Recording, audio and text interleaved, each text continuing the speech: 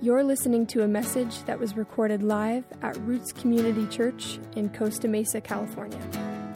Roots exists to celebrate the glory of God through lives transformed by the gospel of Jesus Christ. For more information about our community, visit us at rootschurch.net. If you are able to remain standing, would you remain standing and turn within your Bibles to Genesis chapter 29.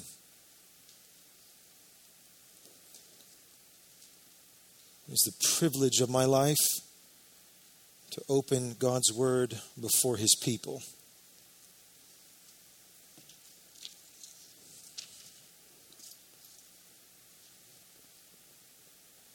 If you're new with us, we're reading the whole chapter. So if you need to sit down at any time to rest, feel free. Genesis 29. Then Jacob went on his journey and came to the land of the people of the east. As he looked, he saw a well in the field, and behold, 3 flocks of sheep lying beside it. For out of that well the flocks were watered. The stone on the well's mouth was large, and when all the flocks were gathered there, the shepherds would roll the stone from the mouth of the well and water the sheep, and put the stone back in its place over the mouth of the well. Jacob said to them, verse 4, "My brothers, where do you come from?" They said, "We're from Haran." He said to them, "Do you know Laban, the son of Nahor?" They said, "We know him." He said to them, "Is it well with him?" They said, "It is well. And see, Rachel, his daughter, is coming with the sheep." He said, that is Jacob, "Behold, it is still high day. It is not time for the livestock to be gathered together. Water the sheep and go pasture them." But they said, "We cannot until all the flocks are gathered together and the stone is rolled from the mouth of the well. Then we water the sheep." While he was still speaking, verse 9, Rachel came with her father's sheep, for she was a shepherdess. Now as soon as Jacob saw Rachel, the daughter of Laban, his mother's brother, and the sheep of Laban, his mother's brother, Jacob came near, and he rolled the stone from the well's mouth and watered the flock of Laban, his mother's brother. Then Jacob kissed Rachel and wept aloud. And Jacob told Rachel that he was his father's kinsman and that he was Rebekah's son. And she ran and told her father. As soon as Laban heard the news about Jacob, his sister's son, he ran to meet him and embraced him and kissed him and brought him to his house. Jacob told Laban all these things. And Laban said to him, "Surely you are my bone and my flesh." And he stayed with him a month.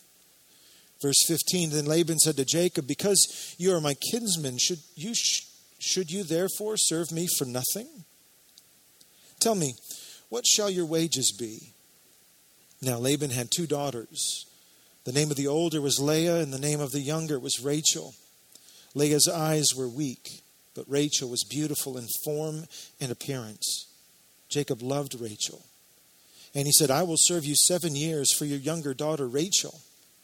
Laban said, "It is better that I give her to you than I should give her to any other man. Stay with me."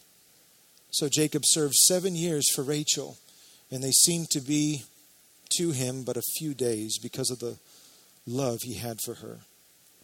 Then Jacob said to Laban, "Give me my wife that I may go into her, for my time is completed." So Laban gathered together all the people of the place and made a feast. But in the evening, he took his daughter Leah and brought her to Jacob, and he went into her. Laban gave his female servant Zilpah to his daughter Leah to be her servant. And in the morning, behold, it was Leah. And Jacob said to Laban, "What is this that you have done to me? Did I not serve with you for Rachel? Why then have you deceived me?" Laban said, "Well, it is not so done in our country to give the younger before the firstborn. Complete the week of this one, and we will give you the other also in return for serving me another 7 years." Jacob did so and completed her week. Then Laban gave him his daughter Rachel to be his wife. Laban gave his female servant Bilhah to his daughter Rachel to be her servant. So Jacob went into Rachel also, and he loved Rachel more than Leah. and served Laban for another 7 years. Verse 31, when the Lord saw that Leah was hated, he opened her womb, but Rachel was barren. And Leah conceived and bore a son, and she called his name Reuben, for she said, because the Lord has looked upon my affliction, for now my husband will love me. She conceived again and bore a son, and said, because the Lord has heard that I am hated, he has given me this son also. And she called his name Simeon. Again she conceived and bore a son. Now this time my husband will be attached to me, because I have borne him 3 sons. Therefore his name was called Levi. And she conceived again and bore a son, and said, this time I will praise the Lord. Therefore she called his name Judah. Then she ceased bearing. This is God's holy word. Please be seated. As we have read, we are continuing in our study of the book of Genesis this morning, and we come to chapter 29 in this great and glorious narrative of Scripture. Moses, our author, the author of this text, continues to trace out and to map out for us the patriarchal history of Israel. That is, Moses is tracing the development of one family which will become one nation that will become a blessing to all the nations. First, Moses chronicles the life and legacy of Abraham. And then he chronicles the life and legacy of Isaac. And now in our text last week, Moses is chronicling the life and legacy of his younger son, Jacob. Jacob, like the other patriarchs, as one commentator said, is a piece of work and a work in progress. It could be said of all of us, I think. We're pieces of work and works in progress, thanks be to God. As we've seen, Jacob's ambition oftentimes outpaces his good judgment. His ambition outpaces his good judgment. Oftentimes, Jacob doesn't trust the divine sovereignty of God to accomplish God's will, and so Jacob will try to get ahead of God and manipulate circumstances to produce outcomes. With the help of his mother, back in chapter 27, he swindles his older brother Esau out of his birthright and paternal blessing, both of which were already Jacob's, both the blessing and the birthright. But Jacob panicked, and he used deception rather than relying on the promises of God, and he deceives and he manipulates. Like us, Jacob has a tendency to look to the things that are seen. To look to the things that are seen merely and begin to panic because the things that are seen don't appear to be what we think they ought to be. And so, like us, Jacob panics. Even after a divine visitation from the Lord in the last chapter, Jacob turns a pillow into a pillar. Even after this divine revelation, this dream from God, Jacob still hedges his bets with God. You remember that if-then clause. If God will be with me, and if God will be my provider, then the Lord will be my God. You can still hear the adolescence in Jacob's faith. It's not developed yet. He still isn't convinced fully that he could be totally abandoned to the will of God. He isn't yet convinced that God has his best in mind. Before we move into this sermon, I just want to plant a question in me and in you. What about you this morning? Are you fully convinced of God's perfect sovereignty? Are you still hedging your bets? You have sort of an if-then theology. If God will show up in this thing, then I'm all in.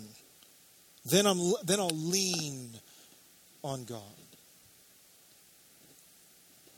I pray that for all of us, our if-then theologies would turn into because-therefore theologies. Because God has shown himself faithful throughout all of human history and in my life, because God is who he says he is, therefore I will rest the whole weight of my life upon him. I pray that we become a little bit more closer to a because-therefore theology, not just in our heads, but in our hearts. Well, the story continues with our text this morning as Jacob now arrives in the land of Haran, in the region of Padan Aram. And he's there at the request, you'll remember, of his father and mother to find a wife. He is a man on a mission. He is there to find a wife. And this whole scene, or this whole chapter, unfolds really nicely into three separate vignettes or three scenes. And so we're going to move through these scenes sequentially this morning. The first scene in chapter 29 captures the arrival of Jacob in Haran. Jacob approaches a well in a field where he sees three flocks of sheep lying around this well. The well itself is covered, Moses says, by a really large, heavy stone. It's all shut up, and there's heavy, large stone is on top of the well, likely to keep other animals and intruders out of the well. And as Jacob approaches these shepherds just outside of Haran, he begins with some friendly conversation. He begins by saying, look at verse 4. Jacob says to these shepherds, "My brothers, where do you come from?" He said, "We are from Haran." He said to them, "Do you know Laban, the son of Nahor?" They said, "We know him." He said to them, "Is it well with him?" They said, "It is well. And see, Rachel, his daughter, is coming with the sheep." Now, this is welcomed news for Jacob. After a long and treacherous journey, this is welcomed news. God was indeed with Jacob to lead him to the region of Padan Aram, to the region of Haran, and he receives good news from the shepherds. Jacob is in the place where he was supposed to be. Laban's daughter, beyond all of that, Laban's daughter Rachel is on her way to that very well that Jacob finds himself. And so this is incredibly good news. After an incredibly long journey, Jacob is relieved. But what happens next is another one of those bizarre Jacob moments where Jacob tries to take control of the situation. Look at verse 7. Out of nowhere, he said, "Behold, it is still high day. It is not time for the livestock to be gathered together. Water the sheep and go pasture them." Okay, first of all, he's just met these guys. He's just met these shepherds, and he's throwing massive shade on them. He doesn't even know them. And he just starts barking orders at them. "You there, you guys, you should be up. These sheep, you guys look lazy. These sheep should be feeding and pasturing, getting nice and fat for your families. They shouldn't be lying around the well in midday." Have you ever met someone like that? Maybe you're that person. I've been that person. Maybe I hope I'm still not that person who they just know your situation better than you, and they just first meet you. "Hi, nice to meet you. You know what you should do? Here's what you should do with your life." That's Jacob. That's his ambition. But they respond to him. Look at verse 8 with a remarkable amount of restraint. They said, verse 8, we cannot until all the flocks are gathered together and the stone is rolled from the mouth of the well. Then we water the sheep. So I don't know their tone, but I kind of get this tone like this. Here's how we do things around here, youngster. We normally wait until all of the flocks are gathered, and then we only have to move this big rock once. Then we water all of the sheep, and then we'd only have to put it back once. But before they could even finish this conversation, Rachel shows up and Jacob snaps into high gear. Look at verse 9. And while he was still speaking with them, Rachel came with her father's sheep, for she was a shepherdess. Verse 10, now, as soon as Jacob saw Rachel, the daughter of Laban, his mother's brother, and the sheep of Laban, his mother's brother, Jacob came near and he rolled the stone from the well's mouth and watered the flock of Laban, his mother's brother. Then Jacob kissed Rachel and wept aloud. My goodness. I mean, this is like a classic mixture or cocktail of testosterone and passion. Right? He's overcome. He's overcome. I don't think this is a romantic kiss. I think this is just someone who's just exhausted. Well, not terribly exhausted. He moves this entire stone all by himself. The moving of this stone is a community project. That's why these guys are waiting for all of the flocks to be there. And yet Jacob snaps into gear, pounds his chest, goes and moves the rock, and then kisses the girl and then cries. I mean, talk about an emotional roller coaster. Not only for everybody there, but especially Rachel. Imagine being Rachel. She doesn't even know who this is until after the kiss and after the weeping. That's when he makes himself known to her. Imagine just the awkward tension in that space after Jacob does his Jacob thing. But then this kiss is followed by another kiss. There's a lot of kissing in chapter 29. Look at verse 13.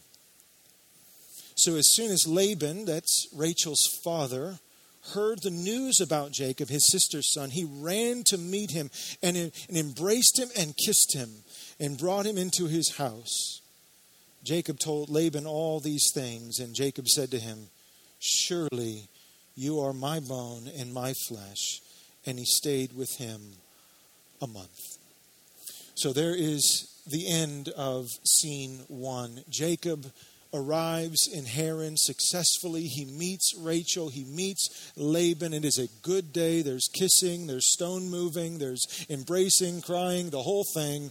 They are together. And that is scene 1. But then things get interesting. In scene 2, the deceiver, Jacob, gets deceived. Let's look at verses 15 and following. Then Laban said to Jacob, because you are my kinsman, should you therefore serve me for nothing? Tell me, what shall your wages be? Let's stop there for just a moment. I think it's safe to say that Laban is already up to his deception at this point. Because Laban can see that Jacob's got nothing. Jacob came with his shirt on his back. Jacob does not come like his father Isaac or his father before him, Abraham, with flocks and herds and possessions. Jacob just comes with Jacob. And so he says, oh, you look like somebody who needs a wage. And now Laban had 2 daughters, verse 16. The name of the older was Leah. The name of the younger was Rachel. Leah's eyes were weak, but Rachel was beautiful in form and appearance. Verse 18, Jacob loved Rachel. And he said, I will serve you. I've got no possessions, no flocks, no herds. I will serve you for 7 years for your younger daughter Rachel. Laban said, it is better that I give her to you than I should give her to any other man. Stay with me. Now, Leah is the older of the 2 sisters, and she is described as having weak eyes. Now, that is most likely a reference to her general appearance and not a reference to any sort of disability. Her eyes or her face in the Hebrew literally lacked brightness or attractiveness. However, in contrast, Moses writes that her younger sister Rachel was beautiful in form and appearance. Her face was bright and attractive. And Jacob, the text says, loved Rachel.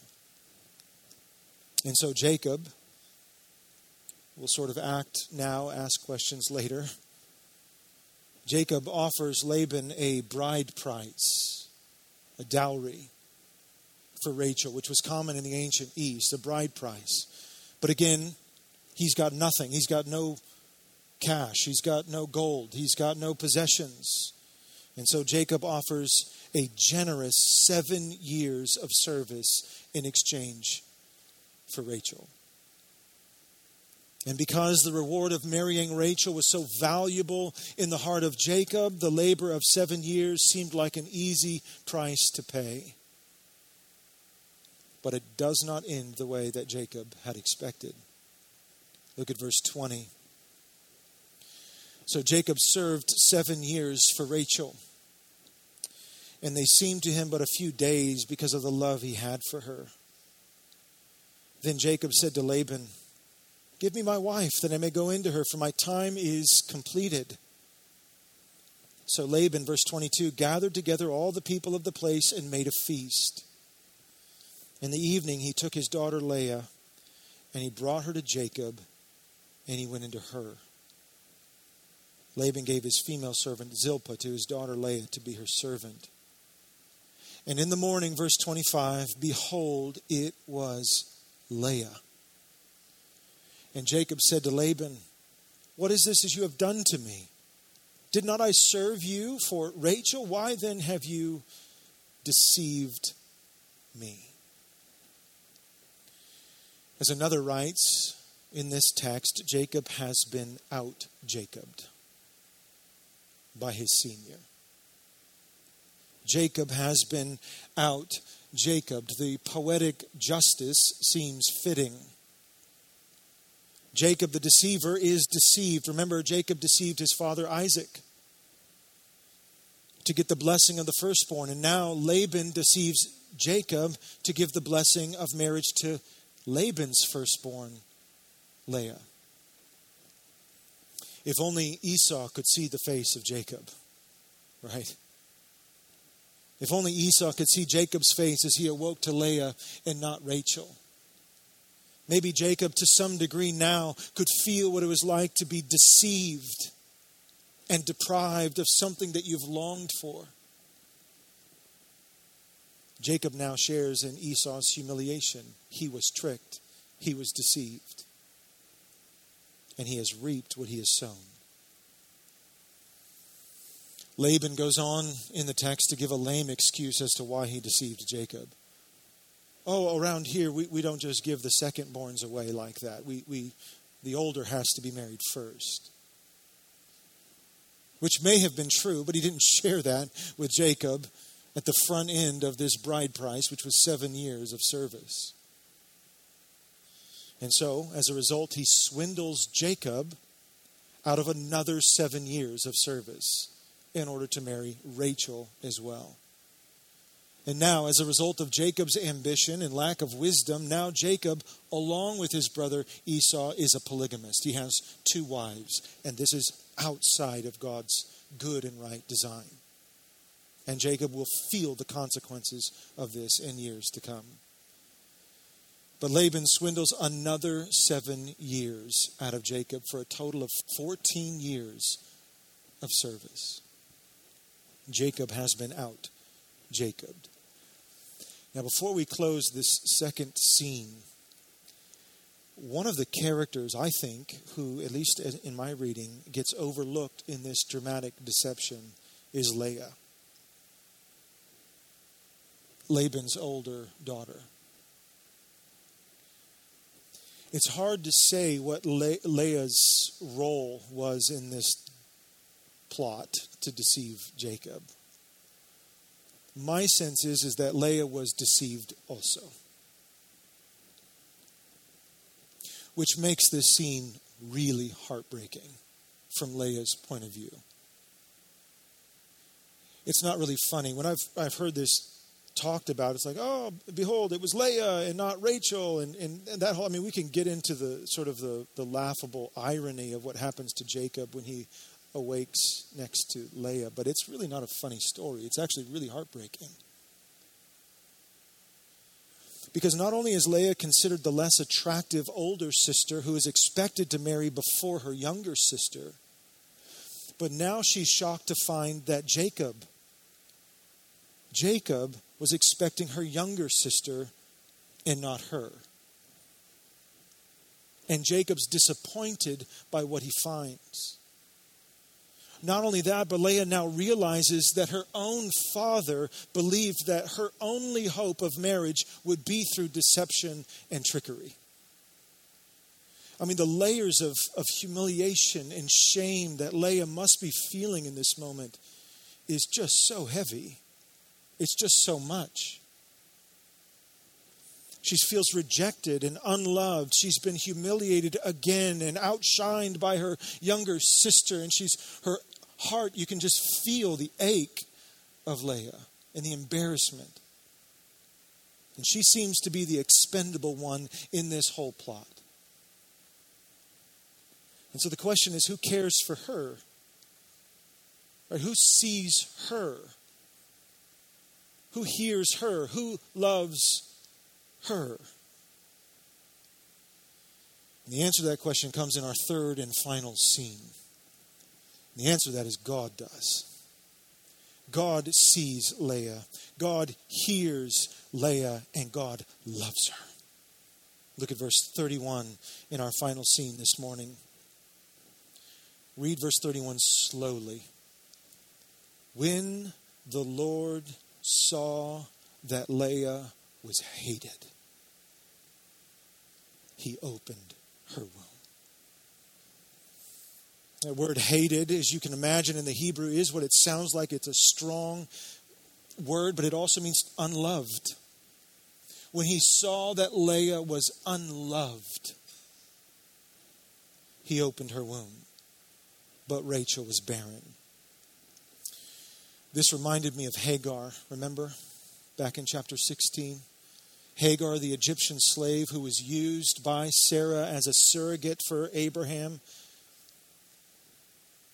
And after she was pregnant and got pregnant with Ishmael, Sarah became bitter and jealous. And as a result, they pushed Hagar out of the camp. And she's wandering in a wasteland in a desert, rejected, unloved, bewildered at how she was treated. And who shows up? Who sees her and hears her and pursues her? The covenant-keeping God of Israel does. And it's the first time where God, Yahweh himself, gives a direct blessing to a woman. Alone in the desert, rejected by man, God pursues her, hears her, sees her, and loves her. And here the same thing is happening to Leah.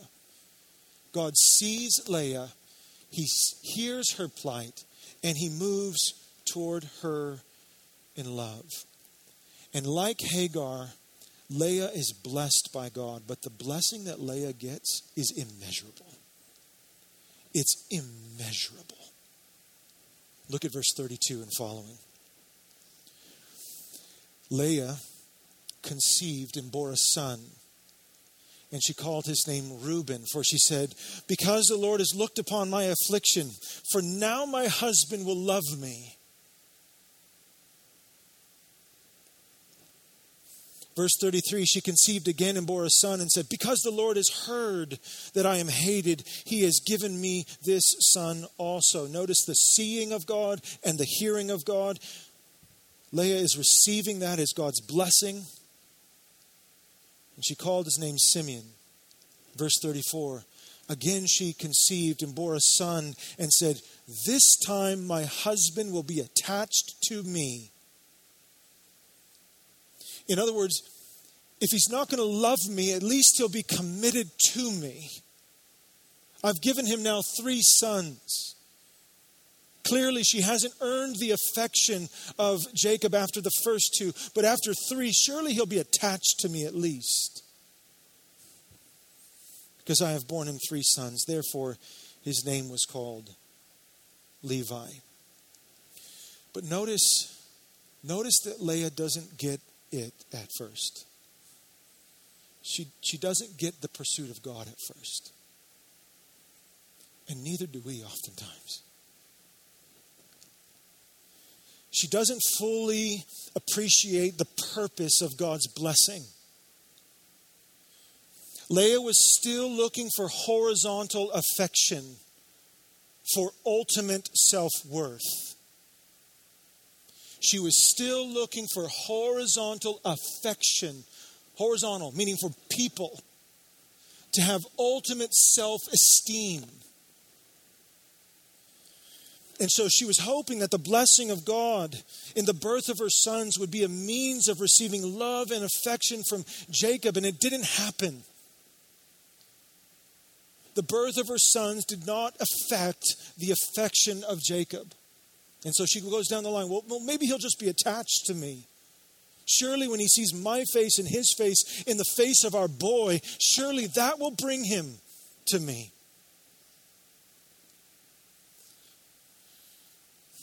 But in this story, the most beautiful thing is that God was up to way more than human affection. God was up to more than Leah was hoping for. Look at verse 35. And she conceived again and bore a son and said, This time I will praise the Lord. And then she ceased, or therefore she called his name Judah, which means praise, or the praise of God. Then she ceased bearing. Listen, family, God was not blessing Leah so that she could receive love and affection from Jacob. God opened Leah's womb in order to open her heart toward him. God was blessing Leah in order to show Leah that God loved her and that his love for her would grant her a value that would overcome any earthly disappointment. Leah was disappointed at her appearance. She was disappointed that the birth of her sons did not woo the affection of her son or of her husband.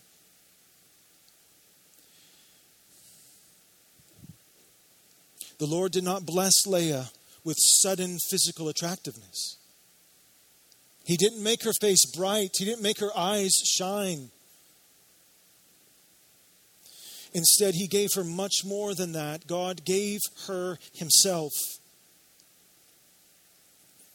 Because we all know this, or we ought to come to grips with it sooner rather than later, all physical beauty will wrinkle and sag into a humble frame.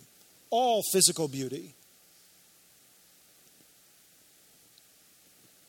But the beauty of a face full of the praise of God will never fade. This time I will praise the Lord. This time my affections will be fed, not from horizontal means, but from God himself. This time my joy will be in the Lord, and my pleasure will be the Lord of glory. In other words, the supreme blessing that God gave Leah was delight in himself.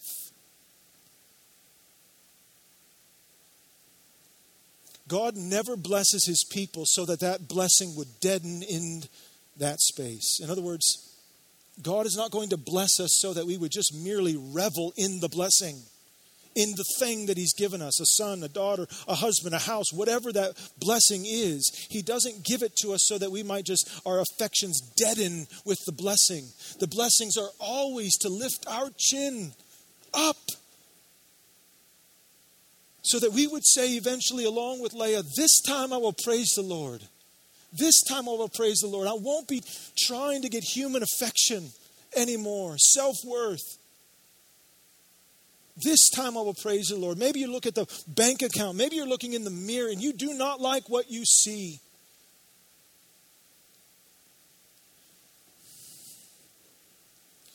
May God grant us a this time. This time I will praise the Lord.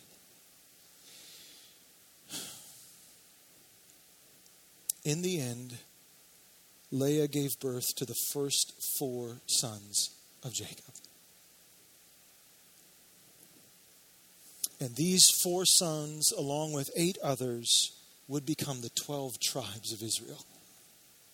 And Leah's the first mom. Oh, I love the wisdom of God. I love the wisdom of God. Dylan, stop looking to the things that are seen.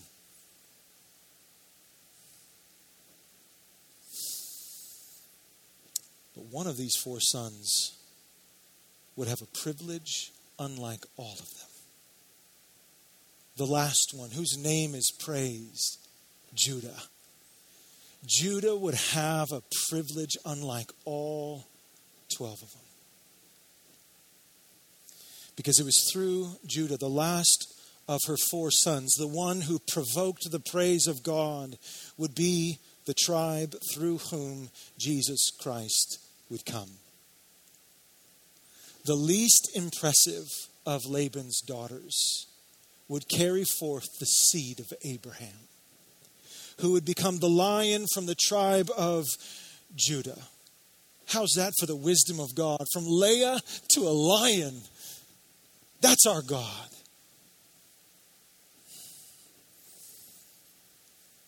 And wouldn't you know, the lion was born a lamb.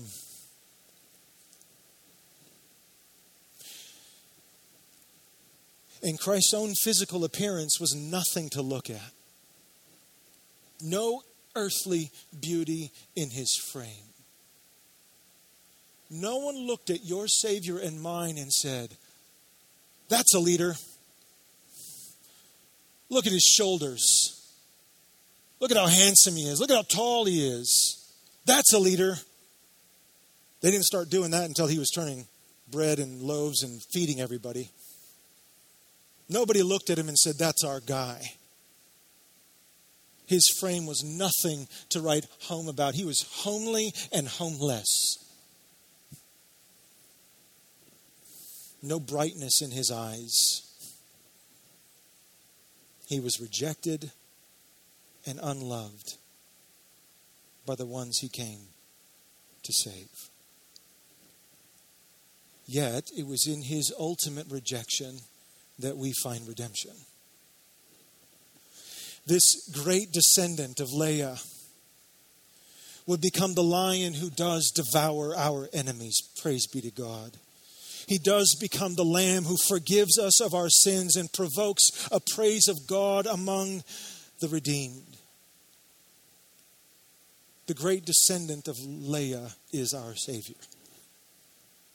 Oh, the wisdom of God. Beloved, may God, as we move through this text and we move through the rest of Genesis, and I don't know, some of you are new, maybe I'll never see you again. But may God train our hearts not to look to the things that are seen. Not to try and value or find value and worth in physical appearance, in the affection of others. That is a lost cause. I'm not saying that human affection is a bad thing. That's healthy and good.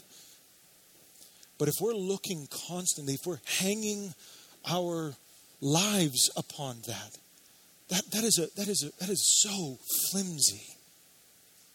Especially physical appearance. You know this. We know this. Every frame will become wrinkled into a humble estate. So may God train our hearts not to look to the things that are seen, not to trust in things that are passing away or grow discouraged because of fading beauty or think that we need to therefore manipulate certain outcomes. Instead, may we be a people who look to the things that are eternal and unfading. May we trust in the wisdom of God to bring about his purposes in our lives. May we be a people like Leah who say, this time I'm going to praise the Lord. This time I'm going to stop looking to my right and looking to my left, and I'm going to look up, and I'm going to find delight and pleasure in him. And then I'm going to invite others to remind me of that when I'm saddened. May the Lord grant us his praise this morning through the work of his Son, the great descendant of Leah, by the power of the Holy Spirit. This, beloved, is true beauty.